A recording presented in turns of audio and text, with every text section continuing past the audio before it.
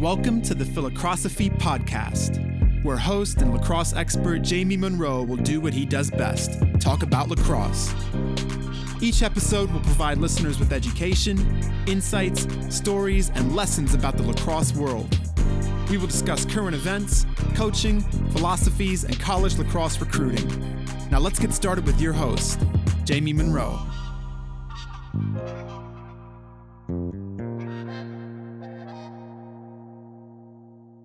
How's it going, everybody? Welcome back to the Philocrosophy Podcast in-season edition with PLL Chaos head coach Andy Towers, brought to you by Oxia Time.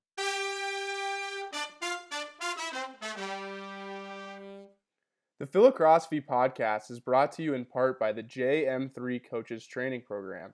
If you are a coach interested in sharpening your saw, like so many of the guests on the show, you are going to love the content in this program. Go to www.jm3coaches.com for more information. First game I want to talk about was last Wednesday night, Towson Loyola. Phenomenal midweek game. Towson, wins faceoffs. Looked good on offense, particularly against man-to-man, struggled a little bit against the zone and then kind of figured it out. Played great defense and made some big saves. Pretty good recipe. What are your thoughts on those two teams? We knew this game was going to be an unbelievable game. I thought Loyola would win the game. The one sort of out I gave myself was if Alex Woodle was able to dominate faceoffs, that was going to be the path for Towson to win the game. Yeah.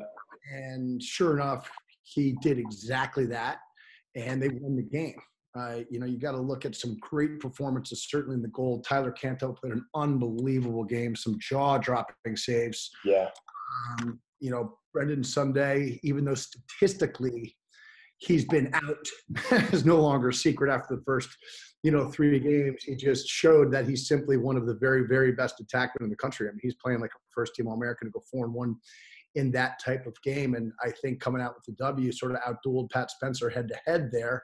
And what you're seeing, I think, with a team like Towson is really a team that has all the ingredients to win a national championship. So, I do my rankings each week, Jamie, and the way that I do my rankings are a little different than everybody else. I don't rank what I think or who I think the best teams are. I rank them based on their current body of work using the most recent polls as a guide to what constitutes a top 20 win or not.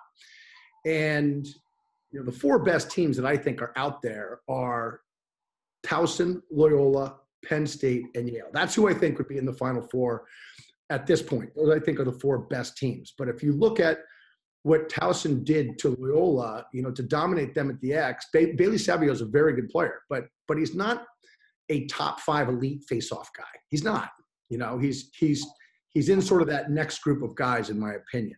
And I think in order for a team to really have a legitimate shot, they need that top 5 guy. And Alex Woodle is definitely that guy. So is R.C. Erie from Penn State. So is T.D. Ireland, obviously, from Yale. He's the best of them all. And I think that with a very good goalie, a great face-off guy, a big-time offensive player and supporting cast that certainly Brian Sunday and then his supporting cast, and then a really, really tough defense and a great coaching staff, you're looking at a really, really complete team in Towson. I voted them number 1 this week, and it was a no-brainer. I mean, they've earned it. They're the only team in the country using last week's poll, right? With 3 ranked wins, beating Georgetown by 6, Loyola by 2, and Hopkins by 9. So they, to me, are without a doubt clearly the number 1 team in the country. Yeah, it's a recipe for winning games, that's for sure, when you're really good up the middle and they can score goals. Sunday was kind of unguardable man-to-man. Loyola switched to zone. It did slow them down. They didn't score a goal from like the 9-minute mark of the second quarter till mid-third quarter. And they started sort of dodging and drawing slides. You got to wonder if Loyola is going to need to work on their zone a little bit more because they did get exposed a little bit defensively, but maybe that was just an aberration. What are your thoughts on that?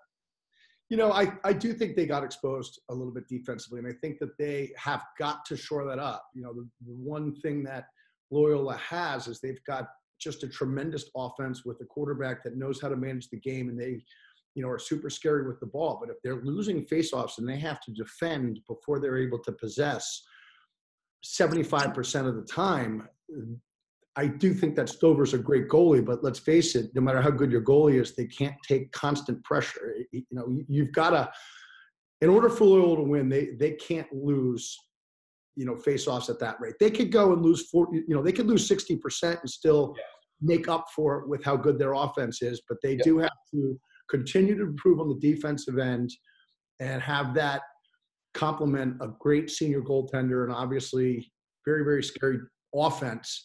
But I think that they do. I think that they're going to need to improve on the defensive end. And if it's zone, that's fine. Yeah.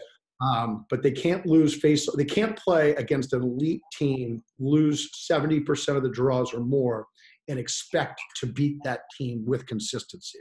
I think that's a fear that they're going to have, because I don't think Bailey Savio is going to be able to get himself in that top 5 group. But they can come together defensively and support their offense in a way that will allow them to be there in the end. Friday night, Duke takes care of business with Richmond. Good win. Did you get a chance to watch that, or got any thoughts on that game? I watched the whole thing with James Towers. I was very impressed with Richmond.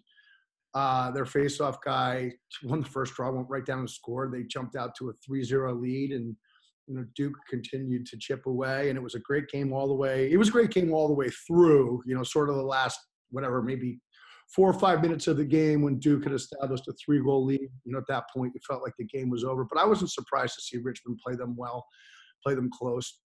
Dan Shamati does a great job. These guys coming off a big win against Notre Dame aren't wide-eyed versus Duke.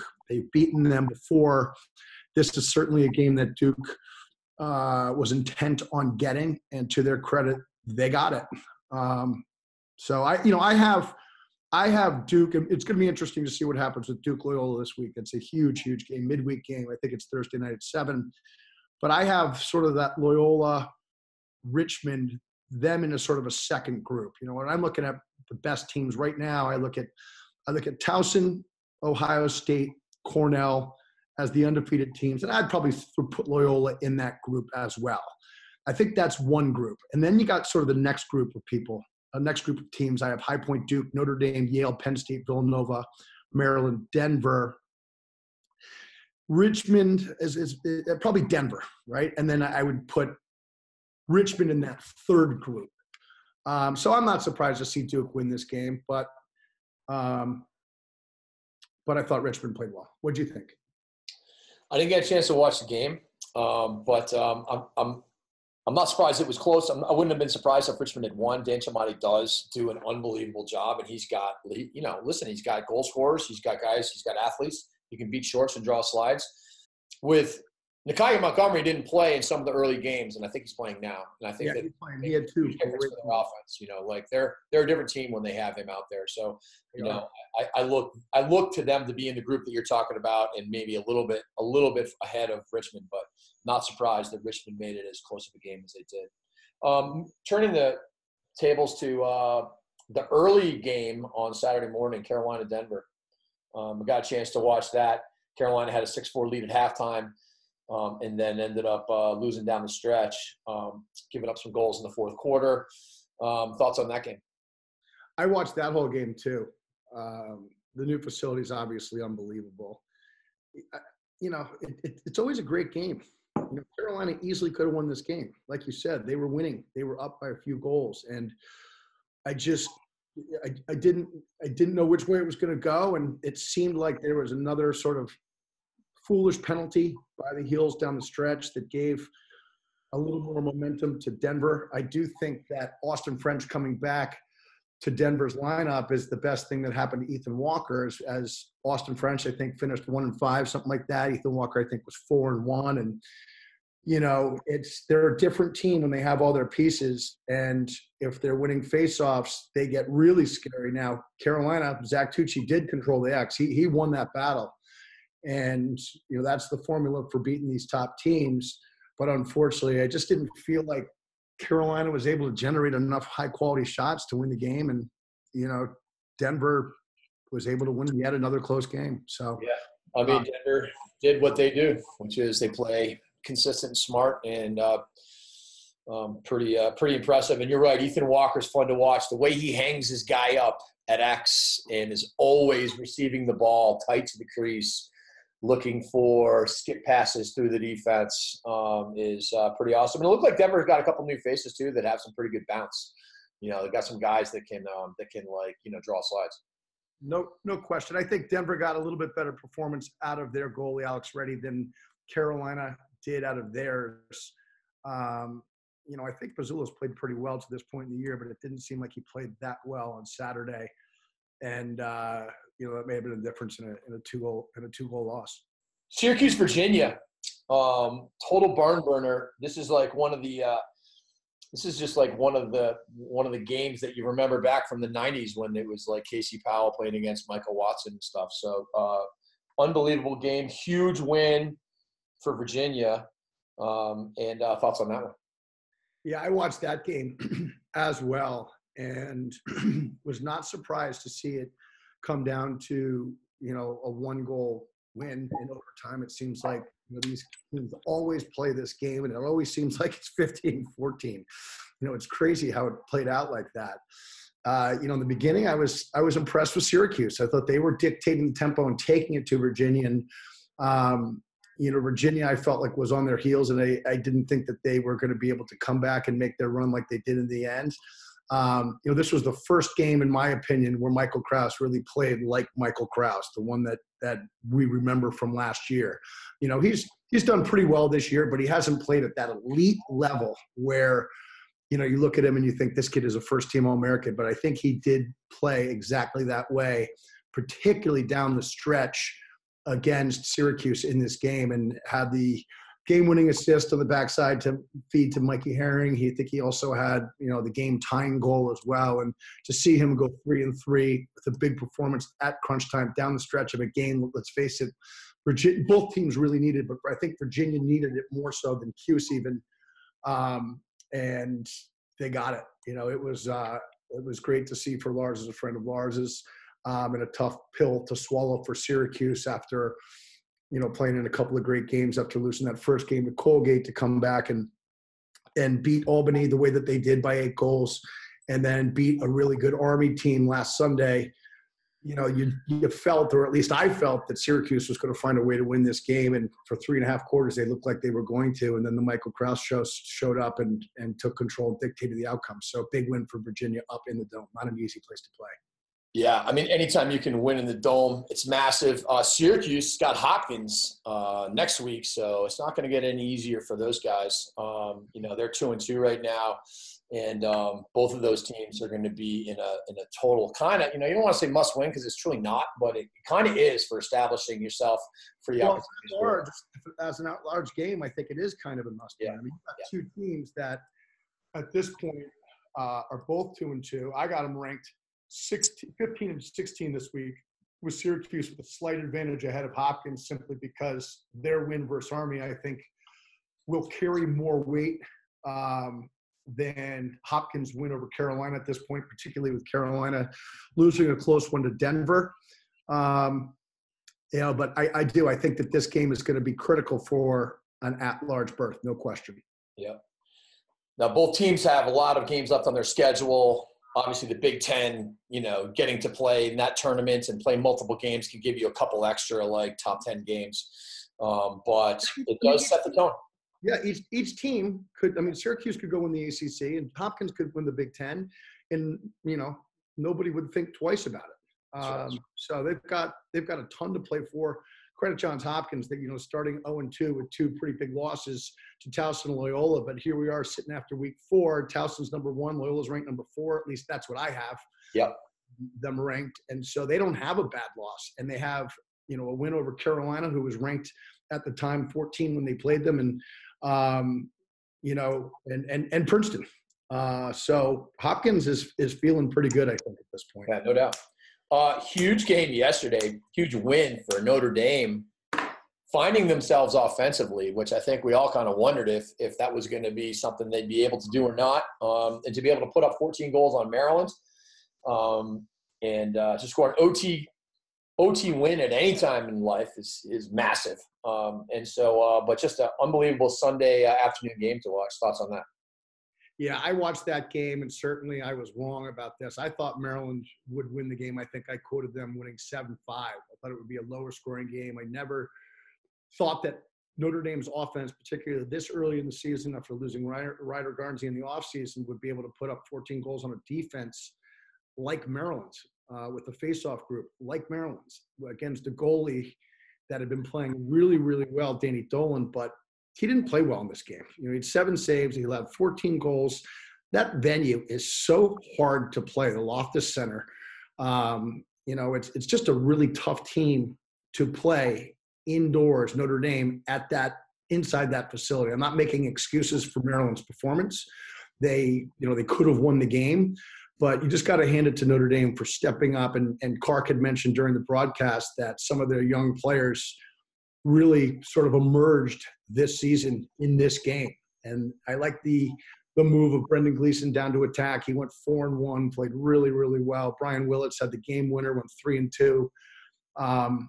You got to feel good if you're Notre Dame beating, what was the number 2 team in the country at home.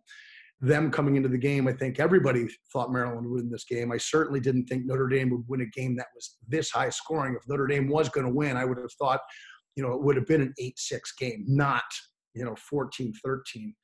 I was impressed by how Notre Dame competed at the faceoff X. Your boy, is it Charlie Leonard? Is that his name? Yep. Charlie Leonard won a huge faceoff with 16 seconds left, went down, and I thought he was going to stuff the winner at the buzzer and hit the pipe. But what a performance he had. And, that was a big factor in allowing Notre Dame to win this game. It's huge because, Maryland, you could have argued going into the year had the best face-off tandem in the country. Just phenomenal package. I consider them, one of the elite sort of 5, more or less. Yeah. Yeah, well, good for Notre Dame. They needed that. It's just every game on these schedules is so hard. And so to come off a loss to Richmond and bounce back with a win against Maryland, huge. They got Denver this Saturday. That's going to be a really, really interesting game coming up. And I know we'll talk about it a little bit, but that's a game where Denver's high quality win right now is Carolina. Notre Dame's is obviously Maryland. I've got Notre Dame ranked ahead of Denver in my poll. They have a better win. That's a better win. A win over Maryland's better win than over Carolina at this point. And them going out and playing out in the West Coast, this is a big game. Whoever wins this game, I think, is going to be in the top 5 at this point. And that, again, is off of my rankings, not necessarily the media's. It's time for the Oxia Time Ivy League review. There's a lot of Ivy games this week. I want to go over them. Before we do, Andy, are you wearing your watch? Did you check it out? You got yours on? I got mine on right here. Don't have mine on today, but I got it in the mail, and I'm just blown away by how nice it is. I had to text John Canaris and tell him that I think it's actually the nicest thing I own now. It's official. Well, it's so cool because it's like, it's an old school. It's kind of old school. Like you gotta wind it up, and I love that. And you can see when you turn it around, you can see the mechanical. It's sort of got like a window on the back of it, so you can sort of see how it works with this mechanical watch. I got the little brown crest logo, subtle on the face, but you got the brown ivy with a little brown emblem, correct? I did, correct. Yeah. And so anyways, I love mine. I'm wearing it right now. You can tell it's good. I think the way you can judge a great watch is basically by how heavy it is. I feel like you can judge a great watch by, how much fear you have that you're going to actually lose it. So you're pretty much not going to take it anywhere. I'm terrified, just terrified. Well, it's awesome, and let's talk about these games. So let's start off with Princeton and Hopkins. This Princeton's got a lot of reason to feel like they're going to have a great season, coming off an overtime loss to Virginia. Now they got Hopkins, and they lose that game 14-12. What were your thoughts on that one? I watched that game too. I watched it pretty much start to finish, and I felt similar to the Virginia game. I thought that Princeton was sort of in control of the game. And then somewhere during the second half, sort of the fourth quarter, the fact that Hopkins just kept winning faceoffs just seemed to just take its toll on Princeton. I'm really impressed with this guy, Charlie Durbin, for Princeton. I know Michael Sowers is the guy that, is their quarterback and certainly deserves all the credit that he gets. He's one of the very best players in the country. But this guy, Charlie Durbin, has just been shooting the ball really, really well. He had a great game against Virginia, came back and stuck 3 goals against Hopkins, including some pivotal shots at some really needed times. They got 14 saves out of John Levine in the goal. I think he's done his job. It just seems like they have trouble finishing off these games. And disappointing for Princeton to be 1-2. They easily could be 3-0 with wins on top of Hopkins in Virginia, yet here they are. They're 1-2. Their only win is over Monmouth, and now they got Navy coming up, and I ranked Navy this week, and that's going to be a tough game for them. It wouldn't surprise me to see them come back and beat Navy, but they have to learn how to finish these games. They really do, because they're good enough to be beating these teams, and they're good enough to be 3-0. And if they're 3-0, we're looking at Princeton and saying, you know what, they're a top 4 team in the country. Right. It just and goes then you're like almost, locking in on at-large heading into the Ivy League season, whereas now they're running out of those games that are going to be sort of like, that are going to stand up in the end. Right. They're going to have to beat Cornell. They're going to have to beat Cornell or Yale and essentially win the rest of their games to be in the conversation for an at-large if they don't win the Ivy League tournament. Penn bounces back with a good performance, but can't get the win. They're right there with a late lead in the fourth quarter against Penn State. Put up 14 goals, Penn does. I say bounce back because they really got hammered by Duke, and they came back and played well enough probably to win this game. But Penn State with a huge win at Penn. What were your thoughts on that game? I watched this whole game too, and I'll be the first one to admit that this was a bent nail for a projection for me. I thought that Penn State would beat them 17-8. I thought they would just destroy them. I thought that they would win the X. I thought that they would have no problem lighting up Penn's defense. And I was totally wrong. I was really impressed with how hard Penn played in this game and felt like they were going to win the game. It felt like, every time Penn State made a little run that Penn would score a goal or score 2 goals and stop that run. Ryan Gallagher did a great job against Gerard Arcieri at the X. Penn got 5 goals out of Adam Goldner.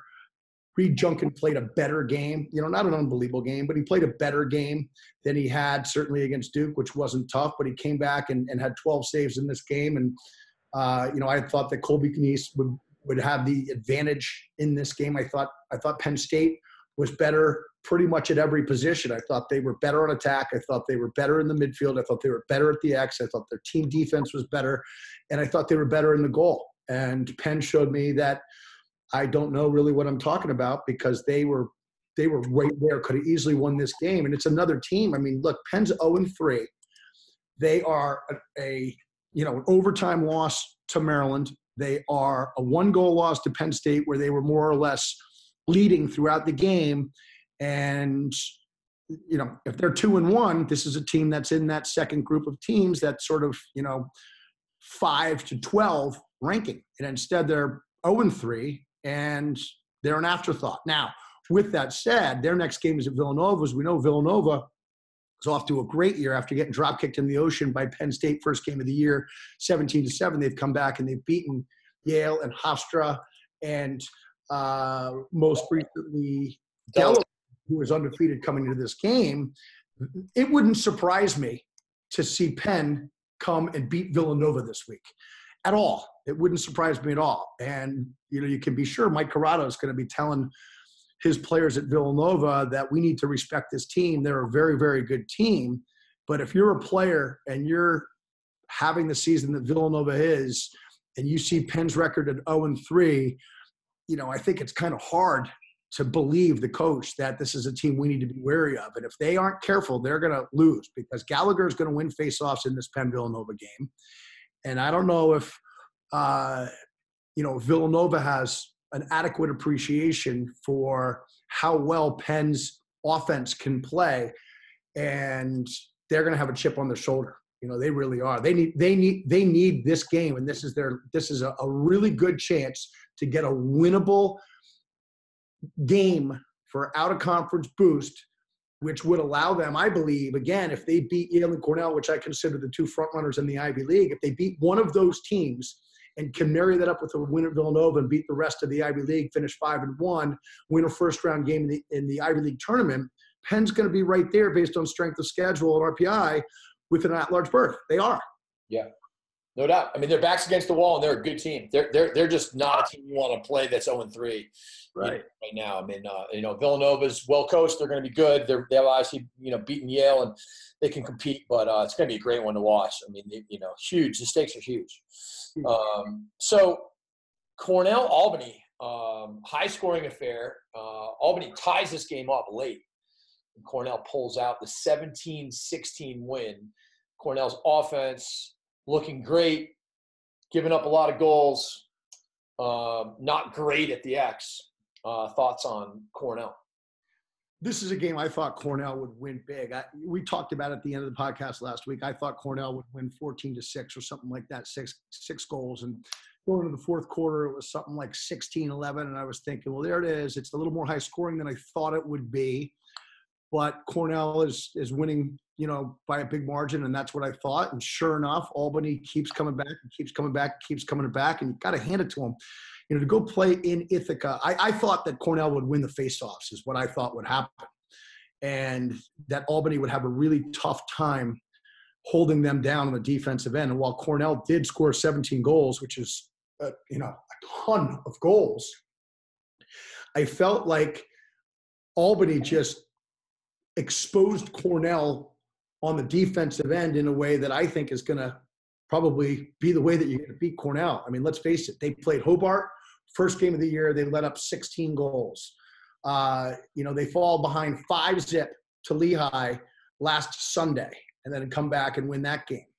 They play Albany. They are up 5 goals in firm control of the game, and they allow Albany to come back and almost win the game. I mean, for all intents and purposes, yeah. And so Cornell's going to have to figure out who they are on the defensive end. But credit Albany for coming out and playing the way that they did and competing in between the lines and winning faceoffs. I thought the Australian kid for Cornell would have more of an impact, but this Albany kid he owned that aspect of the game. And, I think if they had gotten a few more saves, they would have been in a good spot. But let's face it, Cornell's goalie wasn't great either. I love how Jeff Teat goes 1-4. And I kind of was like, wow, he didn't play very well. Like, where was he? I didn't see a lot of Jeff Teat. He's just a real quietly 1-4, Some guys just do that, man. Darren Lowe used to do that. He would literally, you'd be like, yeah, I didn't have a very good day today. And he would have 2-5. Right. How did he do that? It's like some people, the ball goes in for them as shooters. Some people, the ball goes in for them as feeders. And it's a gift, no doubt. Yale, UMass, total barn burner. UMass is tough. I mean, I feel like UMass has played a pretty tough schedule. I feel like, there's a reason why they were picked to win the CAA. They gave Yale everything they can handle. Yale comes out with a 12-11 win. And you would have expected Yale to be able to win the game. But remember, the NCAA tournament last year was a close game too. I mean, UMass does not back down. Greg Cannell has those guys playing so tough, and they're athletic. What were your thoughts on that game? I for everybody that's listening that used to watch WWF wrestling when it was on WOR, Channel 9 in the New York area, there was a wrestler called SD Special Delivery Jones. And he was this guy that used to come out and wrestle Hulk Hogan and Sergeant Slaughter and Andre the Giant and George the Animal Steel and Greg Ballantyne and, all these super high profile wrestlers were back the time when it was like, all right, Andre the Giant's going to wrestle Murray the Banker from Providence, and then that was the match. And he would just throw Murray the Banker all over the ring. And there was one guy that they used to set up, which was SD Special Delivery Jones, who'd come in and he would like almost win the fight every time against these huge wrestlers, only in the end to lose. And I feel like UMass is right there.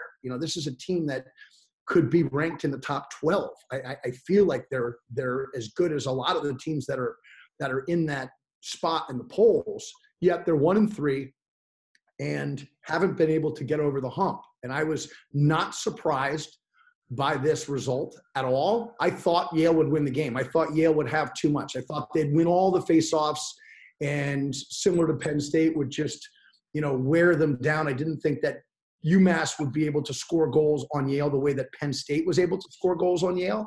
So I thought that UMass wouldn't be able to stay within 4 goals. I thought Yale would beat them. But again, like Greg Canella's teams every year, they're really tough. They don't fear anyone. They compete for everything. I thought that they played tougher than Yale, and I consider Yale one of the toughest teams in the country, but they just couldn't quite get it done. One of the things that I find interesting is when these teams, and this was the case in this game, are up by 1 or 2 goals at the end of a game, right? And these coaches, I don't know whether I wasn't in Andy Shea's huddle, but it just seems like such a widely held opinion that if you're up by a goal or 2, you don't take an open goal shot, or you don't walk in there in a one-on-one. And why would you ever not go in and go up by 3? I mean, why allow, one turnover to create an opportunity for a team to score? And UMass did it twice. And it just further cements my viewpoint that if teams overextend on the perimeter to get the ball back, and you've got an opportunity to go one-on-one with the goalie, not even an open net, one-on-one with the goalie, that you go in and you finish it. How many times have we heard of a team that is up by a goal, goes and shoots it and loses in overtime, versus how many times that guy scores and it's over and they win by 2? I mean, I can't remember, what was it, like a playoff game where Duke played Princeton in 1994? It happened one time. Hopkins. It was Hopkins, and then all of a sudden, that's the secret sauce to finishing these games. I'll tell you the secret sauce for finishing 1-goal games when you have the lead and you're up by a goal. That's to go up by 2 goals, Jamie. And if you do it, you're going to win by 2 goals. And if something happens and they score, then you won by 1 goal. But don't be, throw in the goal, right? Throw in the goal and end the game.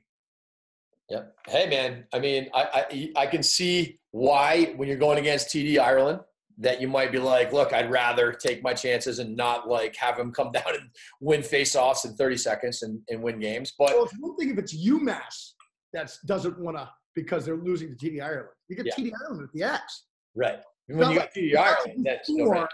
It's not like you shoot, they save it, fast break goal, you're up by 1 goal going to the next face-off. You've got TD Ireland. They don't. Exactly. Yeah. So that's what I'm saying. Like, depends on who your face-off guy is. I think it factors in a little bit on yours. But if it's an empty net. Valid point. Yeah. The Axia Time Ivy League Player of the Week is coming up. But before we do that, these watches, what they do for me, when I just take a quick peek at it, is it just reminds me of the good old days, Andy.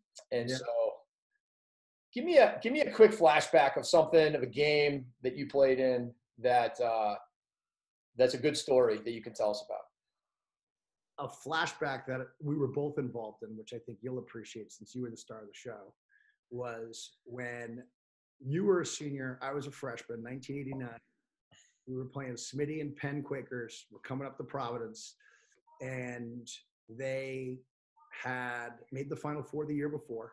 I think that they were about 6-0, something like that. They were having a great year. They were ranked 6.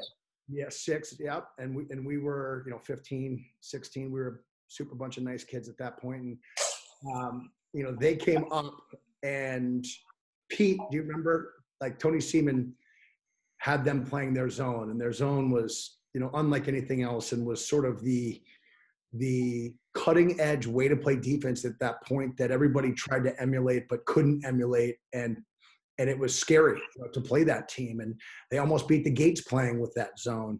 And they sure enough came up to play us up under the lights at night in Providence. And Pete had written sort of a 2-page overview that only Pete could write about how patience beats the zone. And this is, what our mindset is going to be on a possession-to-possession basis. And I'll never forget, it was just, a really great way to sort of get us as a team that liked to run to appreciate the importance of controlling pace and allowing that to be the way that we were going to dissect their zone and hopefully win the game. And sure enough, we're playing the game and it's back and forth and they're every bit as much as number 6 in the country. And, we're better than a super bunch of nice kids and we're playing them. And I think it's maybe 6-all. And there's, I think about, maybe 3 minutes left in the game. And sure enough, you get the ball at X and come up the right side. I think you came up the right side, didn't you? No, I came lefty. Oh, you came up the left side. Okay, you came up the left side. And, I can't remember who was playing you, but you came up the field, up the side, and I was thinking, all right, this is a critical possession for us. We need a good shot. And sure enough, you're sort of posted up on the islands. Maybe you weren't even 5 yards up. You might have been like 3 yards up and fighting to the middle of the goal. And I can't remember who was covering you for sure. Maybe it was Troy Vance, but you did a snidely backhand behind the back shot that sort of slid off the sidewall and painted it right into the far corner of the goal. That was still like one of the sickest goals I have ever seen. Just the fact that you had the balls to take that shot when we had come so far as a team, 57 minutes playing within the framework of Pete's master plan.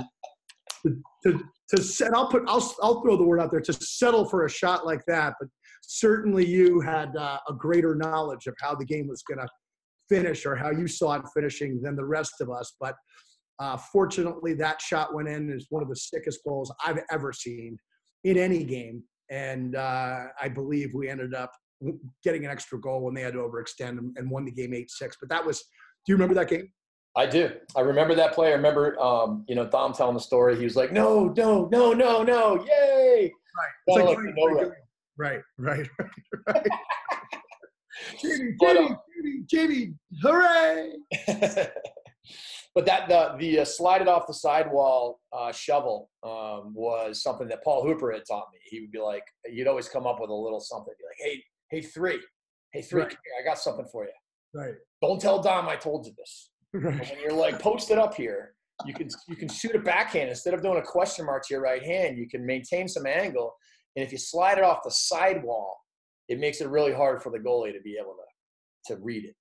Hoop is the all-time best. I still remember the other things. I had a Batman sticker on the back of my stick. He'd say, hey, Batman. And he goes, why don't you give this a look? And he would talk about how you come up from the goal line extended and like look upfield like you're going to feed it and just drop your bottom hand off your stick and just roll it really slowly, one-handed in between your legs, in between the defender's legs, in between the goalie's legs, and they never even see the release of the shot. That was another Hey Batman. Wow. And then the other Hey Batman he had is when you'd come up really, really high, like 6-7 yards above the goal line extended beyond the island, and then roll back downfield. Instead of a question mark, you'd roll back downfield and you would shoot what we know now as the Casey Powell behind the back into the low corner, low and away. That was a patented Paul Hooper hot tip.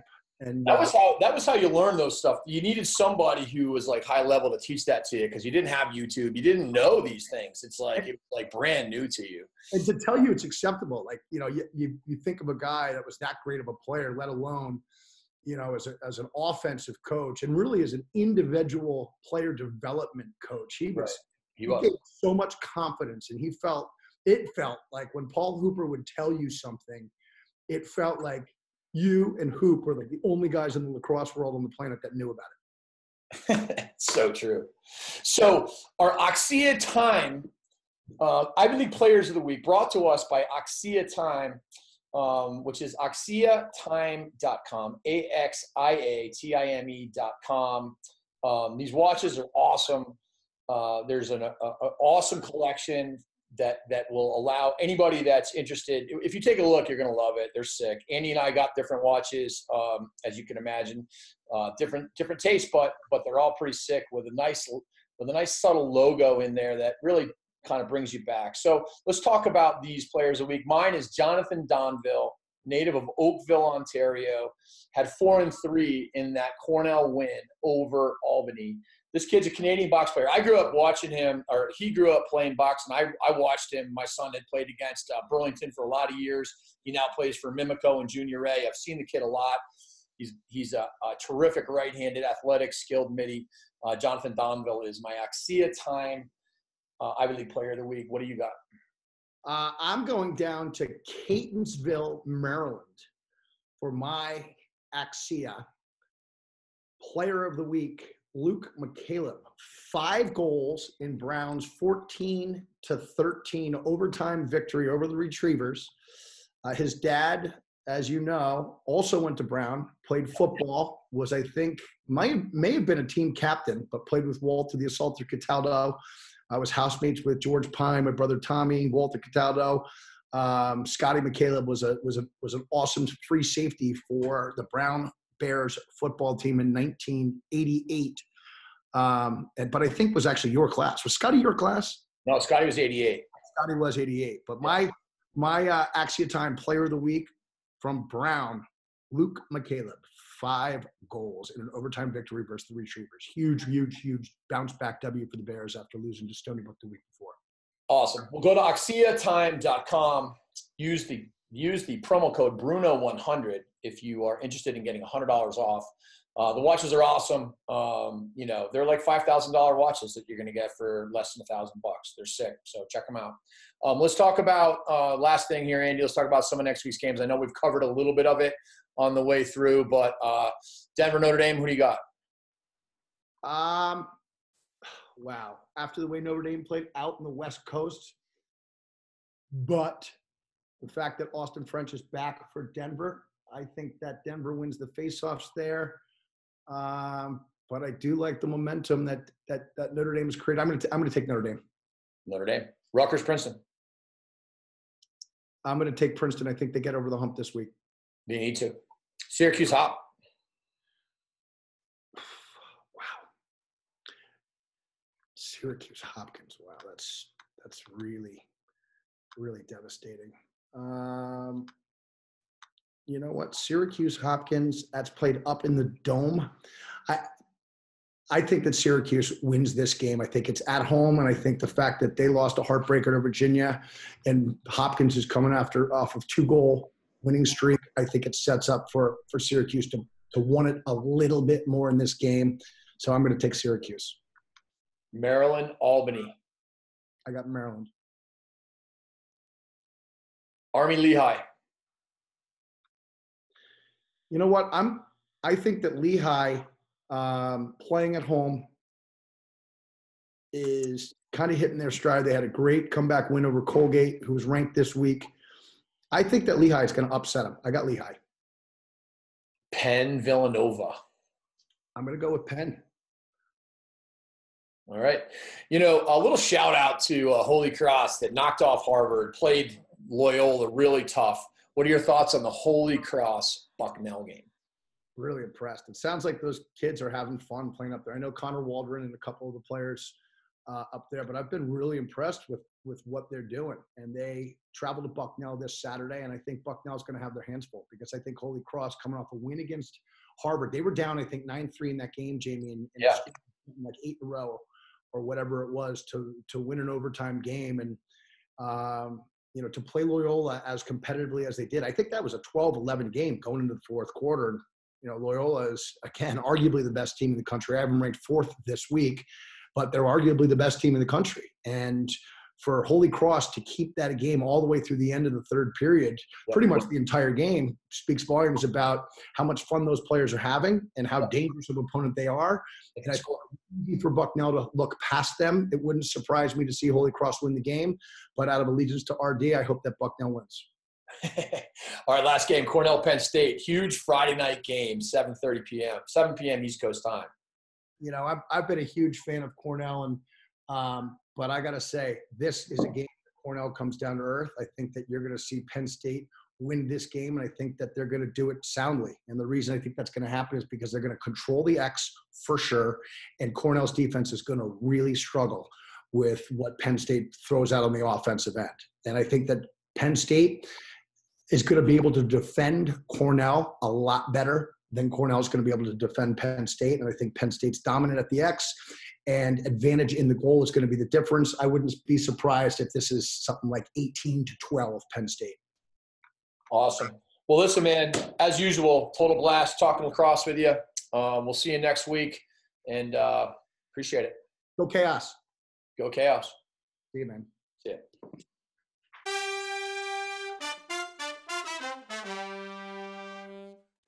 The Philocrosophy podcast is made possible in part by the JM3 video assessment tool. There's no question that video is critical to player development. One way or another, your son must utilize video to learn his game and the game. To learn more, see video testimonials, or register, go to www.jm3video.com.